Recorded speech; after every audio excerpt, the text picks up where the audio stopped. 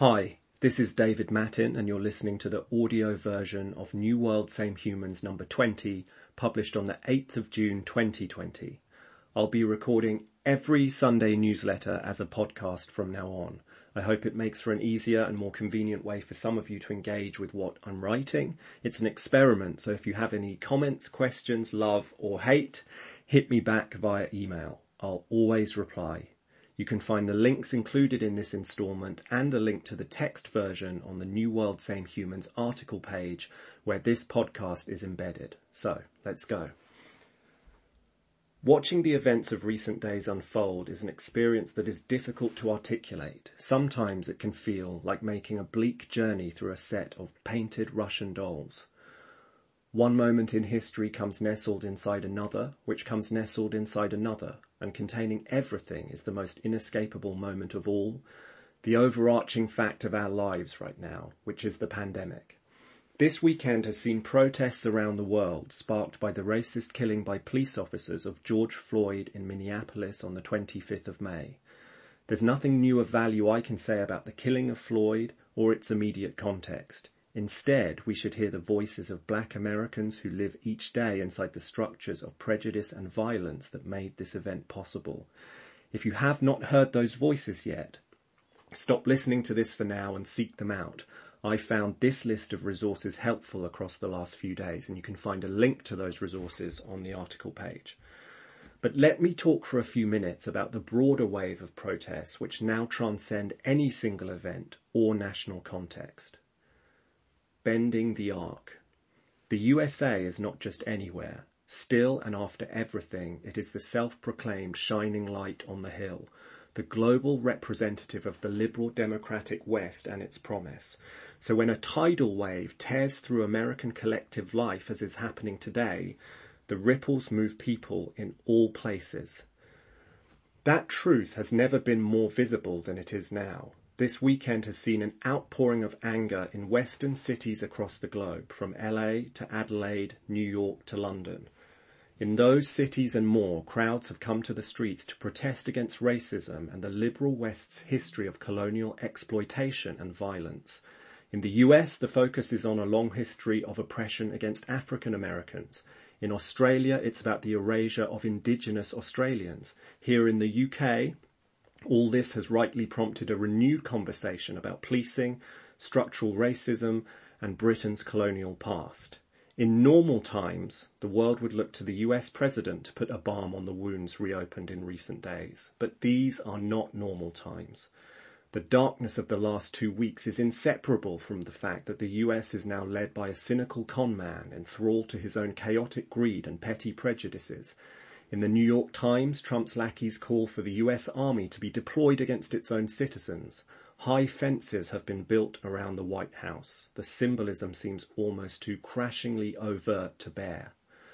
America is an embattled place, but that truth and the global protests this weekend fuel a broader feeling that the ideals the US was always meant to represent, freedom, democracy, individual rights, are also embattled. So what to do?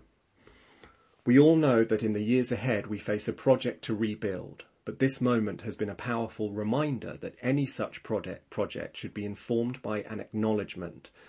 That is, that we in the liberal democratic West have collectively failed to live up to our own ideals. It's not the ideals that have failed, but us.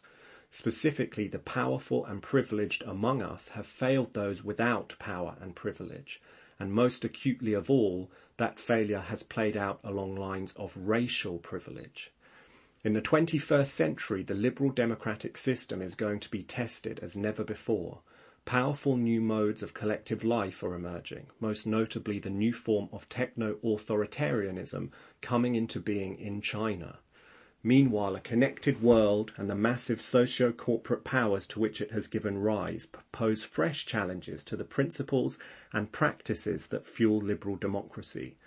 To survive, liberal democracy's core ideas, freedom, tolerance, equality before the law, must retain the moral force on which their claim to universal respect is founded. But to see that happen, We must commit ourselves to reimagine those principles, and this time everyone must be included. It's a collective project of reconstruction, every bit as important as that to rebuild our economies for sustainability and so avoid environmental collapse. There's so much more to say here about progress in history, the Enlightenment and the versions of modernity to which it gave rise, and the ways in which those modernities have been built on exploitation and violence perpetuated against non-Europeans.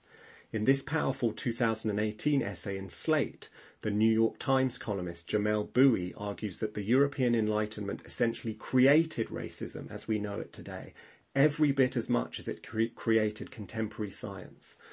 I hope the New World Same Humans community, that means all of us, can discuss all of this more in future and play a part in our own small way in helping to build something new.